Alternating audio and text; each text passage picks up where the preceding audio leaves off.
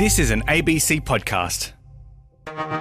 In calling for this seditious act, the President has committed an unspeakable assault on our nation and our people. I join the Senate Democratic leader in calling on the Vice President to remove this President by immediately invoking the 25th Amendment. Nancy Pelosi, Speaker of the House of Representatives and the third in line to the President of the United States. For over 10 years, she's been the most powerful woman in US politics. And for the past 4 years, she's led the opposition in Congress against the policies of the Trump White House. She's also been the key figure in both the first and the second impeachments of Donald Trump. So who is Nancy Pelosi, and how has this almost 80-year-old woman been able to command such power and respect in American politics? Hello, I'm Annabelle Quince, and this is Rear Vision on Radio National. Nancy Pelosi was born in Baltimore in 1940 into a large Italian family. She was the youngest and the only girl, and it was a family steeped in politics, in particular, Democratic politics. When I was born, my father was in Congress. He represented Maryland. Then when I was in first grade, he became the mayor of Baltimore. So it was really the only life we knew. Everyone calls her a San Francisco liberal, which is true.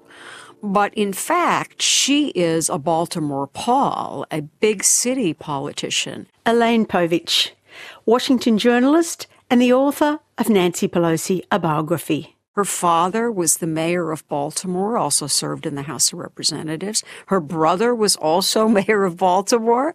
And from the time she was 13, she played a behind-the-scenes role in the D'Alessandro family. Her father was Tommy D'Alessandro, a big Italian family in Baltimore. She ran what was called the favor file for him. People would come to their house when he was mayor looking either for favors or for things to do or for some help with something. And she would keep track of everyone he helped and what he did for them. And then when it came time for election, she would get on those people to help with the re-election fight and any kind of other city organizations that she was working on. And she always played that role. As a matter of fact, everyone in the family had that favor file role until Nancy, and she was the youngest. She had 5 brothers, only girl. When Nancy got the job, she got to be so good at it that the rest of the family, all of her brothers said, fine, you can have it, all yours. It's your job from here on out. And it was. And what was Baltimore politics like in the 1940s and 50s in America? It was big machine, what they called machine politics, not in a bad way, but the organization was everything. The political organization was everything.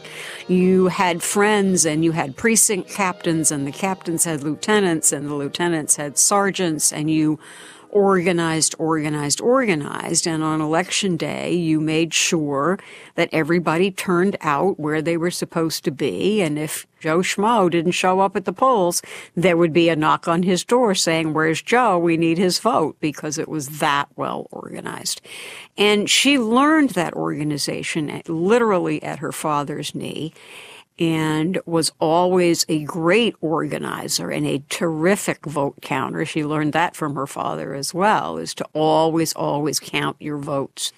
And she did actually study politics at university. Do we know if she had ambitions at that time to perhaps follow in the family career and get involved in politics? I think she was interested in it from the vantage point of where she'd always been, which was the organizer and the envelope stuffer and the worker. She was quite shy in a way compared to the rest of her boisterous family. Not a very good public speaker, although she did speak in college and did well there.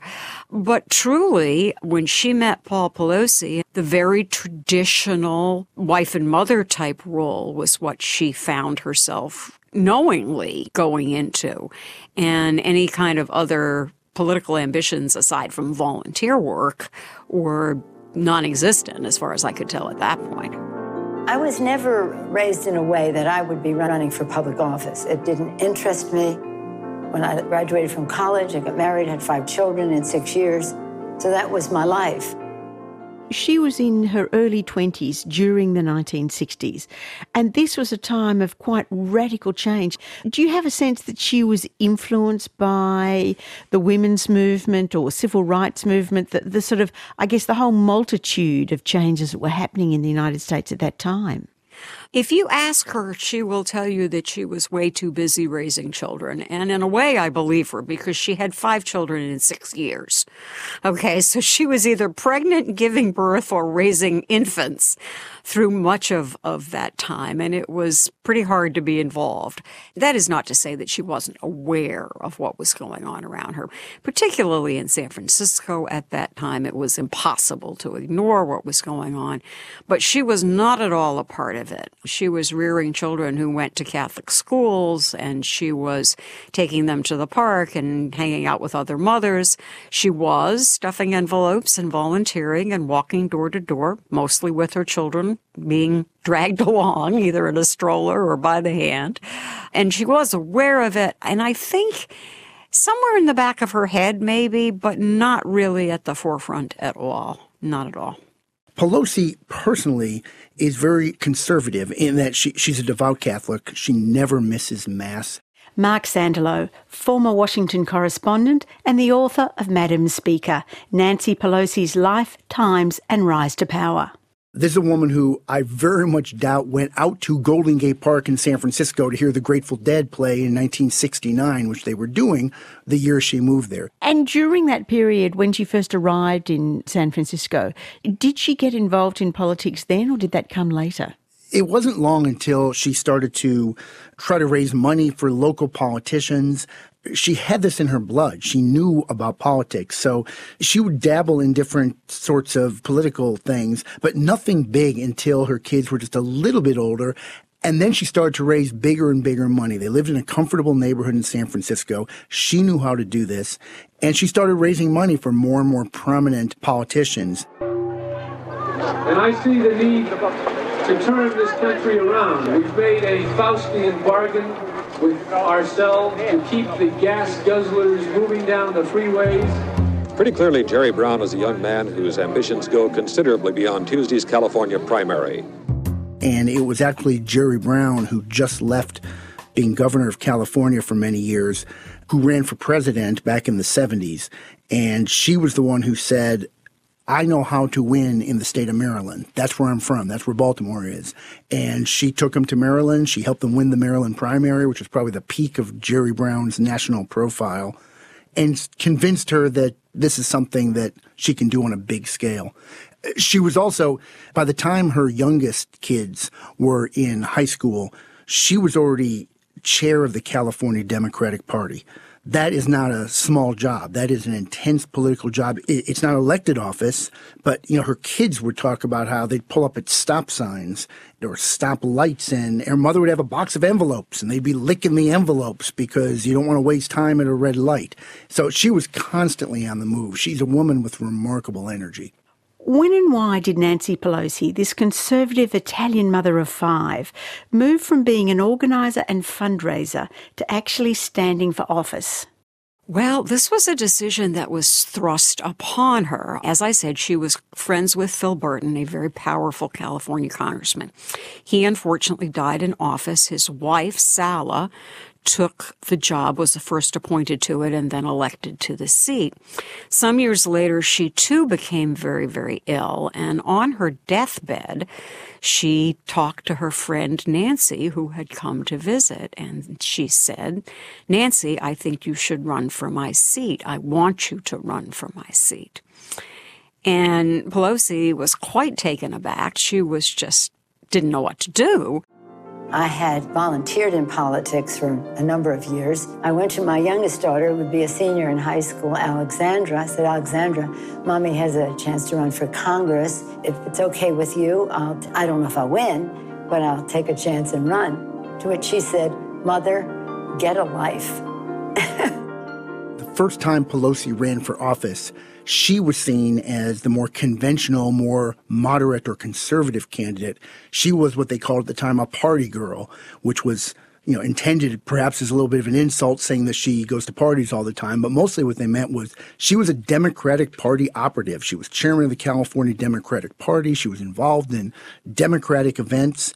And, the more liberal and at that point emerging gay political voice in San Francisco voted for somebody else. It was a very, very close election. That was back in 1987. She has not had a close election since.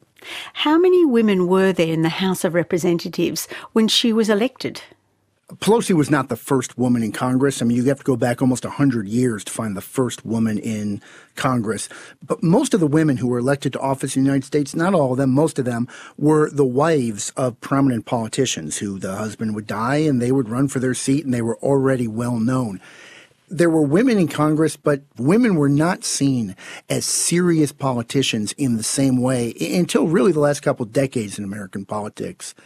There was a woman who preceded Pelosi in Congress by, a good 15 years by the name of Pat Schroeder. When she first sat down at a committee that the chairman did not want her on, Pat Schroeder and an African American, and the chairman of the committee didn't like blacks, didn't like women.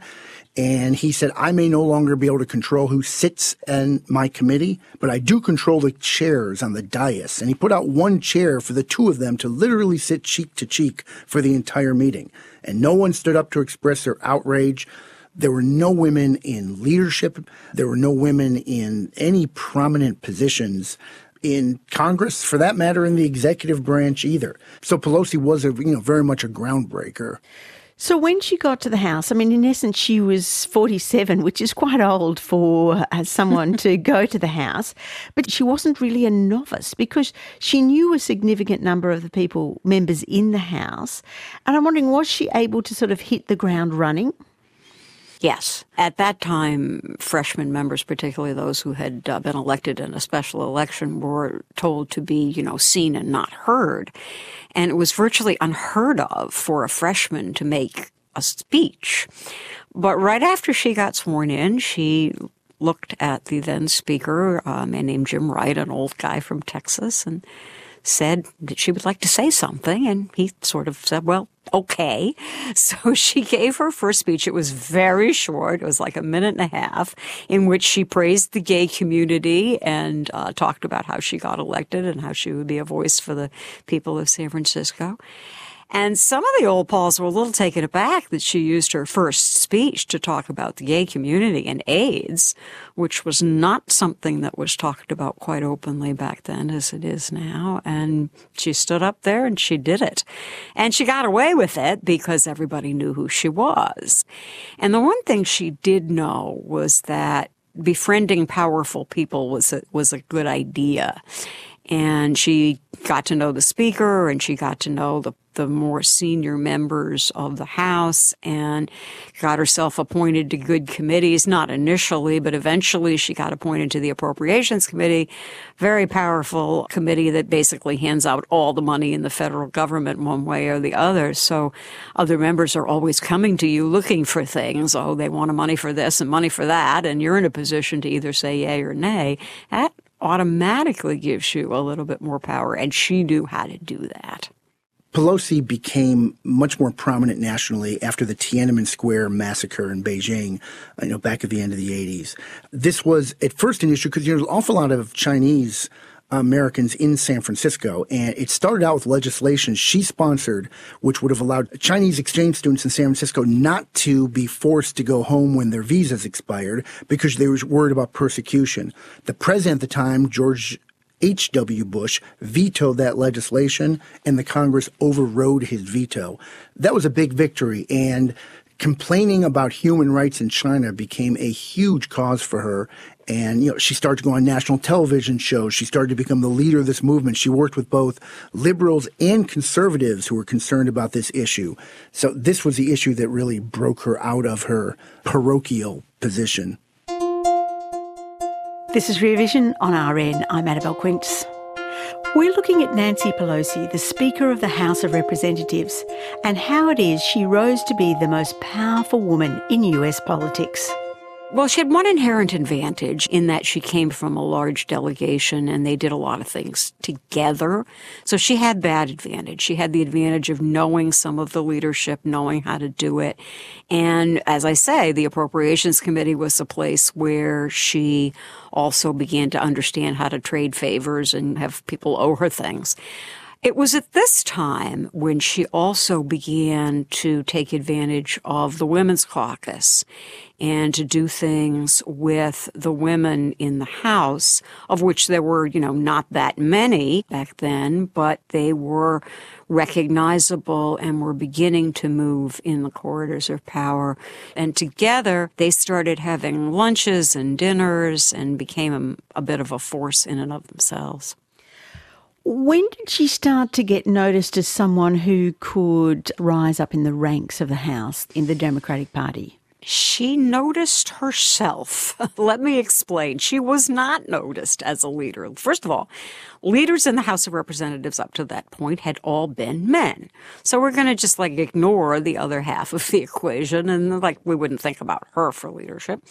And remember I talked about all those women? Well, she had a dinner one night in her house, and she invited about 20 women in the House of Representatives and said, I'm thinking about running for a leadership post. What do you think?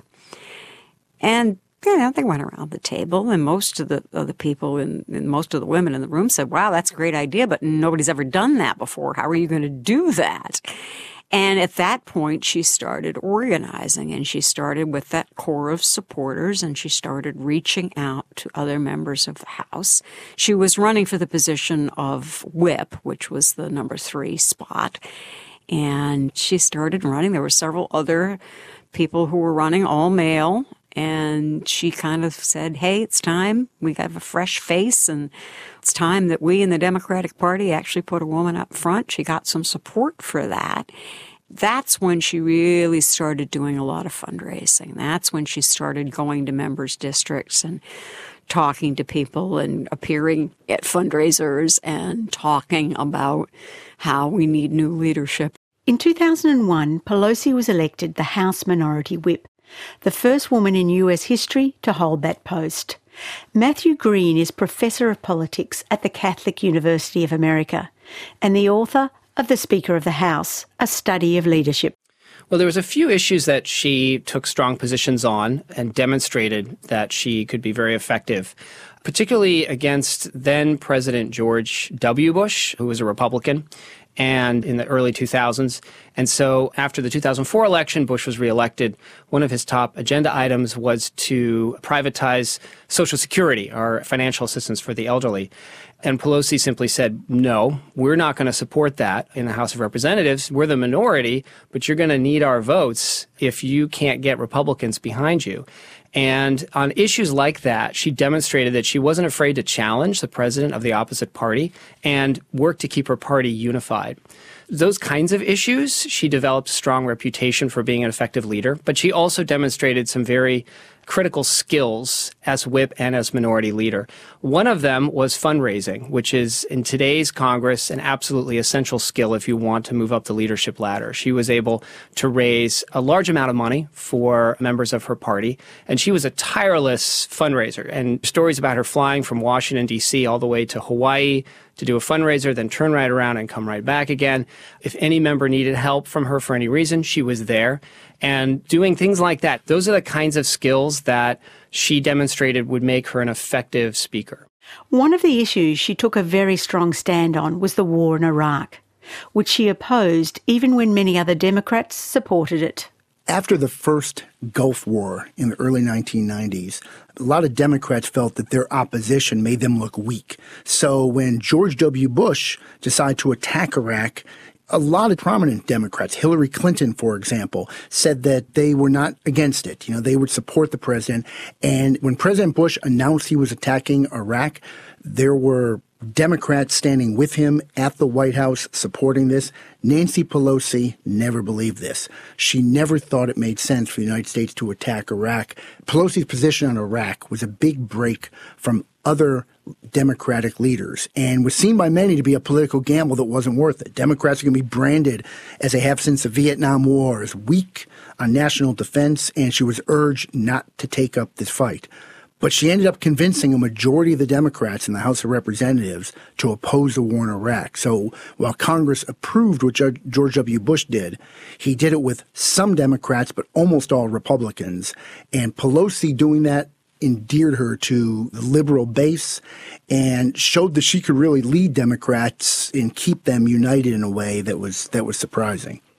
Then, in the 2006 midterm elections, the Democrats took control of the House of Representatives, and Pelosi was unanimously chosen as the first ever woman Speaker of the House. Nancy Pelosi of the state of California is duly elected Speaker of the House of Representatives for the 110th Congress, having received the majority. It was stunning. I had covered the House of Representatives for a number of years up to that point, and of course I'd never seen a woman in that chair, and just the thought that a woman would do it was quite stunning. And when she gave the speech, her first speech as Speaker, and she invited her children and her grandchildren and the children and grandchildren of other members to surround her on the podium, it was quite a moment. Was she different from the male speakers that had come before?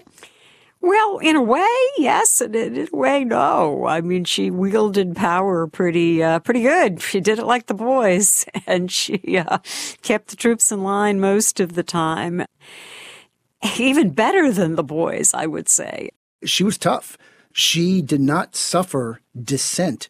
If you were a Democrat and you didn't vote with her on a bill, she has a lot of power. She can put you on committees. She can distribute money for the next election, and she would threaten more than she carried it out. But occasionally there were people who had opposed her in the past, and they found themselves on the opposite end of her campaigning.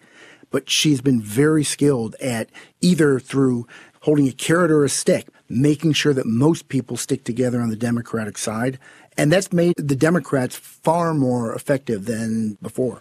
She was the one who almost single-handedly managed to save Obamacare, which President Obama had made his signature issue, and it was dying. It was on life support. It was not getting the support it needed.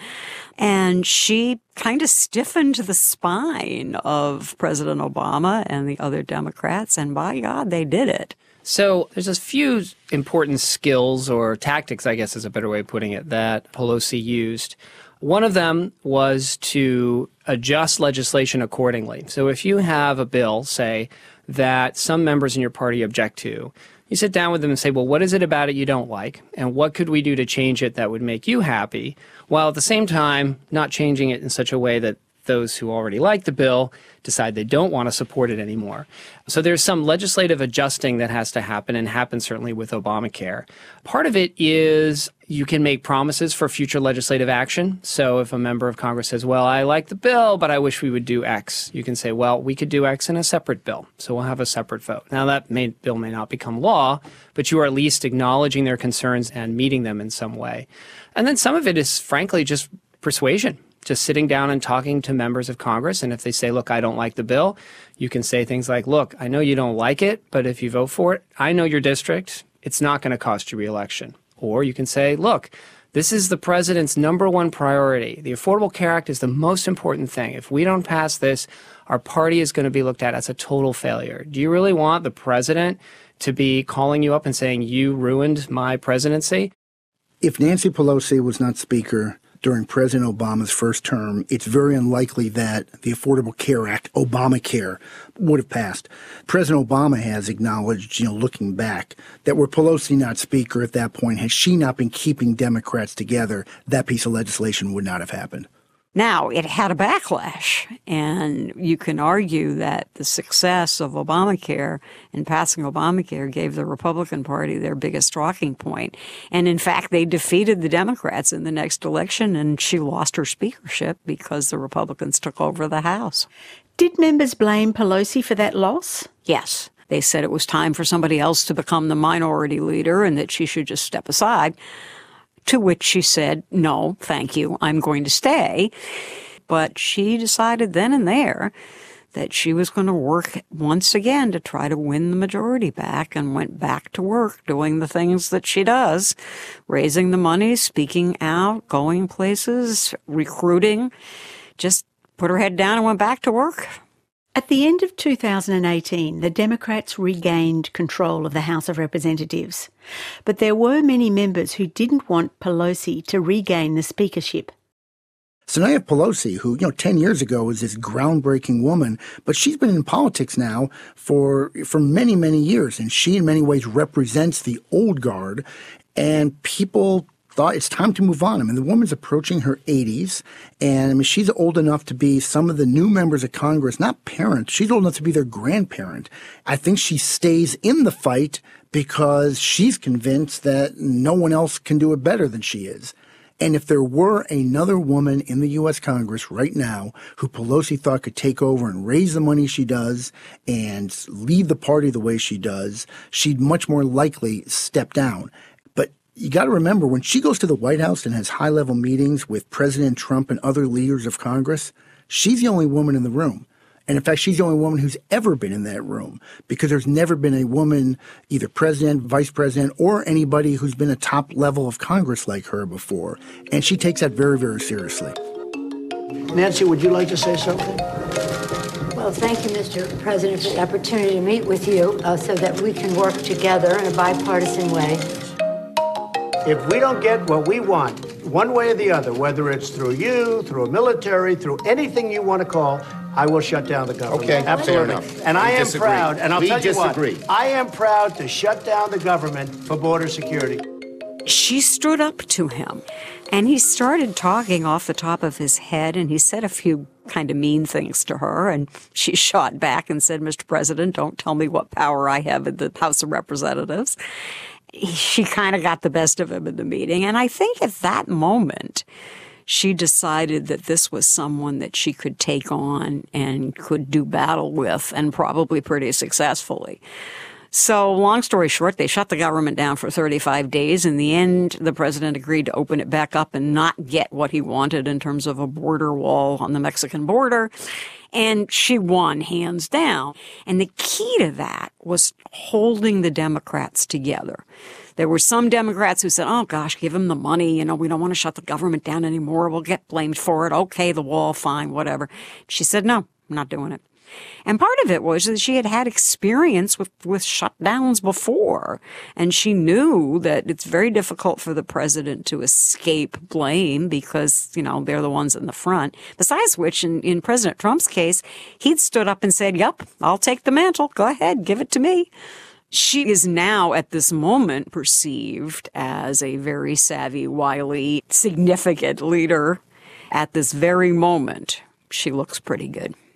For people observing Congress, whether you're a journalist or whether you're watching on TV, she comes across as stiff and somewhat regimented. She's not terribly articulate in interviews or on television. And I think people look at her and they see this liberal politician from San Francisco who's, touch of high society, very well dressed, not speaking particularly eloquently about liberal causes, and they underestimate her. If they were to see her father, who was a short Italian guy with a fedora and a handkerchief, he's the American stereotype of behind closed doors and smoke-filled rooms, operating and figuring out how to move things behind the public scene. That's Nancy Pelosi. But people have never seen a woman in that role before, and they just assume that her outward persona, who she is. I think that Republicans in Washington don't underestimate her. It's very likely that Donald Trump did. Mark Sandilow, author of Madam Speaker. My other guests, Elaine Povich, Washington journalist and the author of Nancy Pelosi, a biography, and Professor Matthew Green. The sound engineer is Isabella Tropiano. I'm Annabelle Quince, and this is Rear Vision. You've been listening to an ABC podcast. Discover more great ABC podcasts, live radio, and exclusives on the ABC Listen app.